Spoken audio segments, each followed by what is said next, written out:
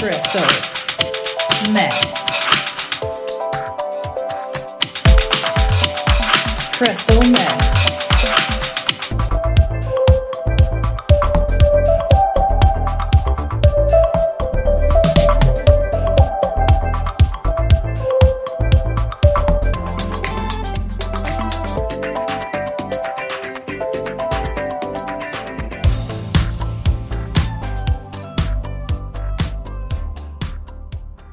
Hi there, this is Leslie from Crystal Myth Podcast.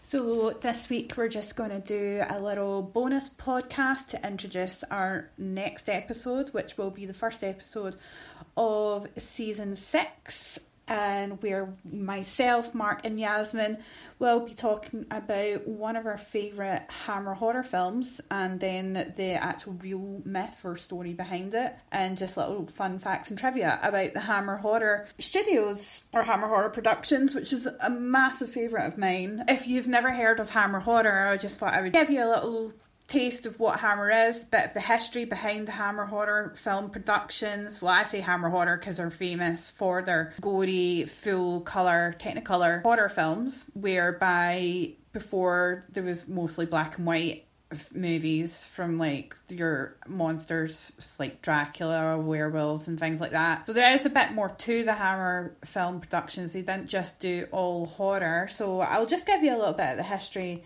behind the Hammer horror films. So I'm taking this information from hammerfilms.com, where they give a history of the Hammer film productions. So about Hammer.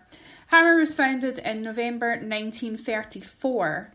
Hammer is one of the oldest film companies in the world. So Hammer is synonymous with horror after defining the genre in Britain with classics such as Dracula, The Curse of Frankenstein and The Mummy, which also spawned numerous sequels. However, only 1/3 of Hammer films were horror. The company tackled other genres, including psychological thrillers, sci-fi, noir, and historical epic. Hammer has a back catalogue of nearly 300 titles and a rich character canon, including classic monsters, mobsters, psychopaths, and also cave girls. The company has a lasting impact on popular culture, paid homage to in all manner of releases from Frankenweenie to Jurassic Park and The Shawshank Redemption.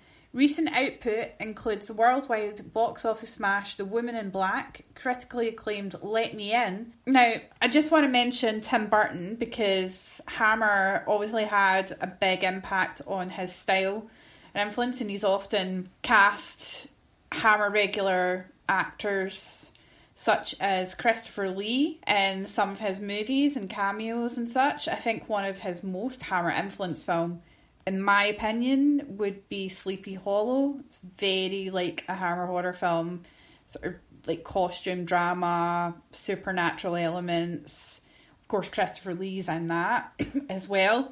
And also it's set in a sort of forest area, which is often a lot of Hammer horror films were set. To go back to the history of Hammer, in the 1930s, Hammer Film Productions were founded in the 1930s on the 5th of November 1934. In the pre-war period, Hammer's output ranged from comedy, such as The Public Life of Henry IX, which was a parody of the 1930s film Private Lives of Henry VIII, and slave drama Song of Freedom, starring Paul Robeson, to the ambitious Bela Lugosi feature The Mystery of the Marie Celeste. Following the outbreak of World War II, and with its executives seeing active service, production then ground to a halt, as I suppose it would do, since most people are going to go away to war. A lot of disruption would have happened then. And their logo is a Hammer production, and it's just got a man with an anvil hammering away, I guess. Okay, so then we move on to the 1940s, where a lot of disruption happens. So after the war, with a growing demand for British produced supporting movies, after the Second World War, Hammer was reformed and began to dabble in crime capers and boys' own adventure stories. Then we move on to the 1950s. So it was business as usual for Hammer as the 1950s opened, with Hammer producing a steady supply of support drama and documentaries intended to play alongside feature films in cinemas. In 1951, Hammer began to co-produce its films with the US producer Robert Lippert, enabling the company to develop its North American market and cast US stars. Honing its craft, the company largely focused on crime thrillers and film noir such as Man-Bait, Bad Blonde and Terror Street. 1954 Hammer returned to adventure stories with its first colour feature film, The Men of Sherwood Forest. So some of the 1950s films, like Man-Bait for instance, starred our very own Diana Dors, who was at that time the sort of English equivalent or English answer to Marilyn Monroe. And I really like Diana Dors. I think she's quite a fun woman, and she was a fun woman, and she was quite cheeky. And I don't think her career took off too well in the US because I just don't think people really got her. And she starred in one of Adam Ant's music videos as sort of chubby fairy godmother, but bless her. Also in these films there was like actresses such as Elizabeth Scott, Barbara Payton, who's also a very interesting person. If you look her up, you'll see some interesting stories about her. Then we move on to the 1950s, which is where they sort of delved into the horror theme, but started off sort of sci-fi. And the famous film that they made back then was in 1955 called The Quatermass Experiment, which is spelled Xperiment,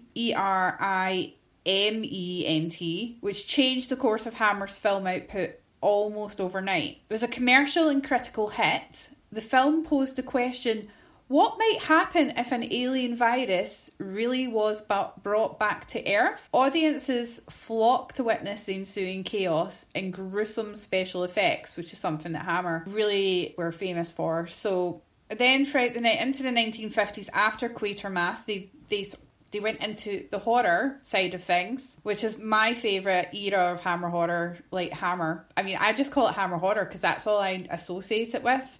I know they produced other movies, like different ones that weren't horror, but I just always call it Hammer horror. And I'd say that it would be like from the 1950s up until 1970 would be like their golden age. So following the success of the Quatermass Experiment, Hammer switched focus from the struggling crime thriller pictures of the early 50s to horror. The company made history with its full-colour creature feature, The Curse of Frankenstein, played by Christopher Lee, of course. Blood, gore, extravagant costumes and sets were presented in vibrant colour, enraging censors, but delighting audiences in equal measure. The staggering success of The Curse of Frankenstein was followed by the even greater box office haul of Horror of Dracula, just 1 year later.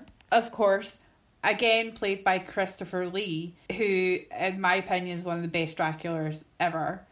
Although he came to resent, I don't know, I think he just came to get fed up of being associated with that character, but he really made it his own. These two films alone, Hammer had cemented the company name in the lexicon of audiences, film critics and censors alike. The monster movie was back, and Hammer jumped at the opportunity to reinvent other characters, including the Abominable Snowman in 1957 and The Mummy in 1959. So we've got examples here of some of the films that they made. The Curse of Frankenstein, which also Dr. Frankenstein was famously played by Peter Cushing. And if some of you don't know who Peter Cushing is, he is probably most famous for being in Star Wars as Grand Moff Tarkin. But to me, Peter Cushing is always going to be like either Van Helsing, which is like Dracula's nemesis, or Frankenstein. He's always like a Hammer horror staple, Peter Cushing. Probably just as famous as Christopher Lee for being in the Hammer horror films. There's the Abominable Snowman, which I personally have not seen, which I think would be quite interesting. There's Dracula, which is one of my favourites. I love all the Dracula movies, especially Taste of Blood of Dracula, which I think is the best one of all the Draculas that Christopher Lee starred in for Hammer. Then we've got The Mummy, where the caption is torn from the tomb to terrify the world. Then there's The Man Who Could Cheat Death. That's an interesting one. I'm not sure if I've ever seen that one. I'm not sure what he does to cheat death. I'll check it out. Then there's The Revenge of Frankenstein. And then we've got The Hound of the Baskervilles. So they even did like Sherlock Holmes, although it was one of Sherlock Holmes' horror-based stories.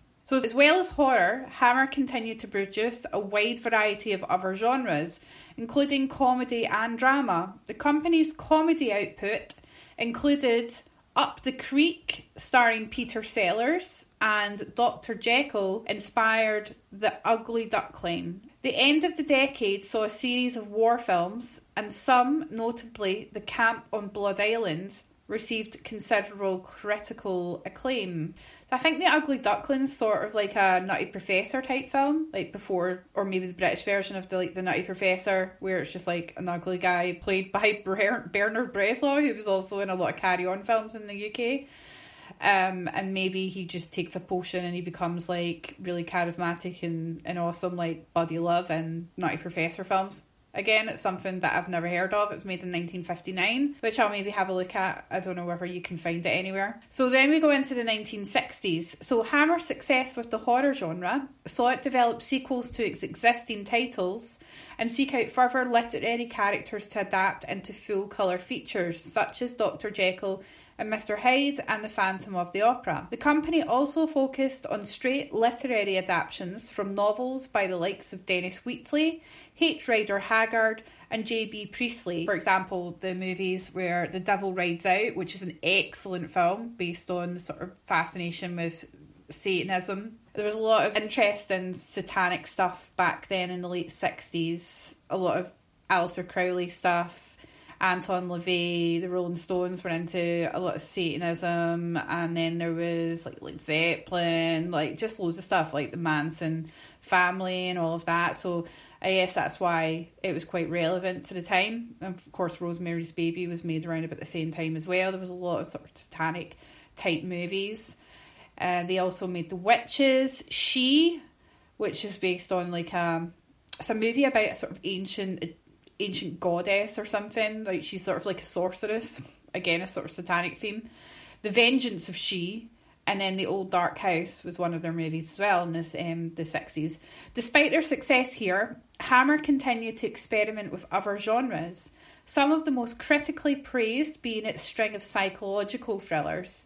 The Nanny, which starred Academy Award winner Bette Davis, and then there's Scream of Fear, starring Susan Strasberg, and Paranoiac, starring Oliver Reed. The decade also saw production of the company's first television series, Journey to the Unknown, an anthology series airing on ABC television. There was also movies such as Brides of Dracula, Jekyll's Inferno, These Are the Damned, and they've got a movie called Scream of Fear, which we mentioned, the Captain Clegg. I'm not sure about that one. That was in 1962. Paranoia, The Nanny, Dracula, Prince of Darkness, Joan Fontaine, who starred in The Witches. Then there was the Cave People movie, which is called 1 Million Years BC with Raquel Welch, which was used it featured in the Shawshank Redemption because there was an iconic image of Raquel Welch used as a poster in Andy's room. And then there's Frankenstein Created Women, Quatermass in the Pit, Prehistoric Women. So there's like a lot of like kind of titillating cave girl movies, I suppose. The Devil Rides Out, which I have to say is an excellent movie.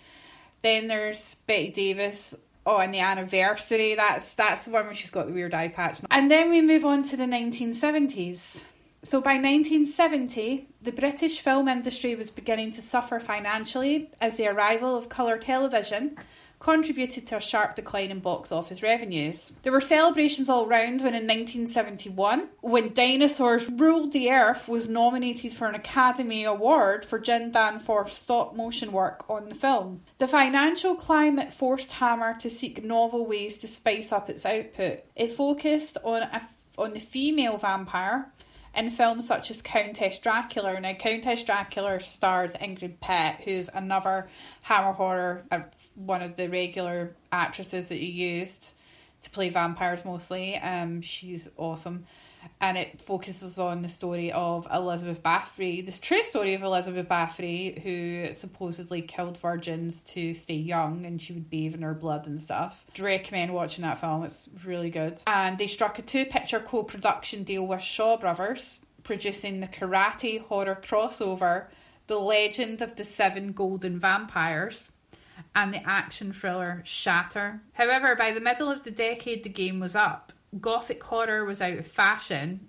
See, in my mind, I don't think Gothic horror is ever out of fashion. And Hammer couldn't find backers for production, which is a real shame. To the Devil, a Daughter was the company's last horror film of the 20th century. That's really sad. Then we get to the 1980s. Although no longer a force in horror cinema, Hammer discovered another outlet for horror product: television. Hammer House of Horror contained tales of genuine horror, laced with a twinkle of dark humour. Its follow-up, Hammer House of Mystery and Suspense, contained 13 mini-thrillers. They featured a cast as diverse as Peter Cushing, Brian Cox, David Carradine, Stephanie Beacham, Diana Dors, and even Pierce Brosnan. So then we get to the 2010s. Hammer marked its return to features in 2010 with the release of the critically acclaimed Let Me In, which is brilliant because it's also like a vampire movie, so it's really fitting that Hammer's comeback is with a vampire movie. An adaptation of the highly praised Swedish film. The film was written and directed by Matt Reeves, who also directs Cloverfield, and stars Chloe Moretz and Cody Schmidt-McPhee. In 2011, Hammer released Antti Jokkainen's The Resident, starring two-time Academy Award winner Hilary Swank, Jeffrey Dean Morgan, and Hammer legend Sir Christopher Lee, as well as the critically lauded Wakewood, directed by David Keating and starring Aidan Gillen, Eva Birthwhistle and Timothy Spall. February 2012 saw the theatrical release of Hammer's first ever feature ghost story, The Woman in Black, directed by James Watkins, adapted by Jane Goldman from the book by Susan Hill, and starring Daniel Radcliffe. The film has taken over 130 million worldwide, making it one of the biggest indie horror films ever. Quiet Ones, starring Jared Harris, Sherlock Holmes, A Game of Shadows, Sam Claflin, who was in The Hunger Games and Catching Fire, and Olivia Cooke, who's in The Bates Motel, was released in April 2014. The much anticipated Woman in Black, Angel of Death, Hammer's first sequel in 41 years, began terrifying audiences in January 2015. And that's it. That's where we get to the history of Hammer. I'm not sure if they've produced any further films. I'm sure they will. I really hope they do. So I really hope that the Hammer legacy lives on and they continue to make horror films. I'd like them personally to remake the Dracula movies and maybe put a new modern twist to it. Although maybe fans of the Hammer Dracula films might object to that, since like Christopher Lee, no one can really beat him. Although I was impressed with the actor Claes Bang, who played Dracula in a recent BBC version. I thought he was very like Christopher Lee in terms of the tall, dark, handsome element of it. Yeah, so Hammer, I've been a big fan of Hammer horror since I was a young child. My mum introduced me to them. But we'll explore these more. We'll explore particular films next episode, or full episode of the podcast. So I hope you tune in and listen to that, and we'll get more into it. And yeah, I mean, if you want to explore Hammer horror movies, you can get most of them on DVD, or you could probably stream some of them, or you can just buy like some of their movies from Amazon, or you can stream them on Amazon Prime, I think, or you can rent them, or whatever way you want to find them. I'm sure they're worth a watch. That's it, really. That's our bonus podcast. Just thought I'd give you a little taste of the Hammer Horror Productions. And if you've got any comments, if you want to contribute, if you've got any of your favourite Hammer Horror films, if you've got any questions, then you can contact us. We have an email, which is crystalmythpodcast@mail.com. So that's mail.com. Drop us an email. You know, we really want to hear from you, what you think. If you've got any questions, if you've got any suggestions about what topics you would like us to cover for our podcast, or if you've just got anything you want to say, then do drop us an email. Or you can contact us on Twitter. If you just look up Crystal Myth Podcast, you'll find us there. We're under podcast_myth. And we're also on Facebook. We have a Facebook page, Crystal Myth Podcast. And also, if you would like to join our Facebook group, again, it's just Crystal Myth Podcast group. And you can find us there as well. And feel free to comment, share, whatever you would like to get any questions for myself, Mark and Yasmin, we're always happy to answer them. And we'd be really looking forward to hearing from anyone really that is listening. So I'll bid you adieu, and we will be back with our new season next week. Bye! Crystal Meth. Crystal Meth. Crystal